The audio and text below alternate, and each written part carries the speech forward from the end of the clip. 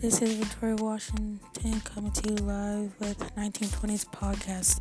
The Immigration Act of 1924 limited the number of immigrants allowed entry into the United States through a national ordinance quota. Next thing. DACA is an American immigration policy that allows some individuals who were brought into the United States illegally.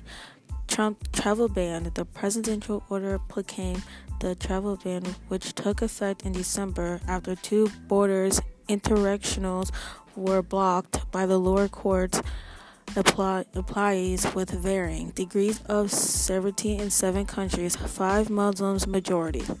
Next thing, the battle between exclusionary and inclusive. The exclusionary is they wanted only the people in America just to stay in America and not invite people in.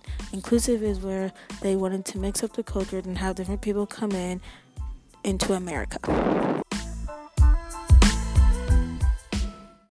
Today I'm here with Decorian Evans, who is a high schooler at West Claremont High School. So Decorian, what are your opinions on exclusionary and inclusive? I just feel like America's immigration, I feel like we should be inclusive. I don't feel like we need to be that strict on like immigration when it comes to stolen land. So I'm just like, just loosen up, sis. Okay, next question. What are your views on DACA and Trump's travel ban?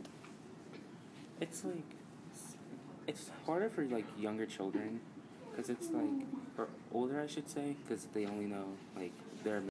So basically I talked about the Immigration Act of 1924 and DACA and Trump's travel ban, and last but not least, the battle of exclusionary and inclusive.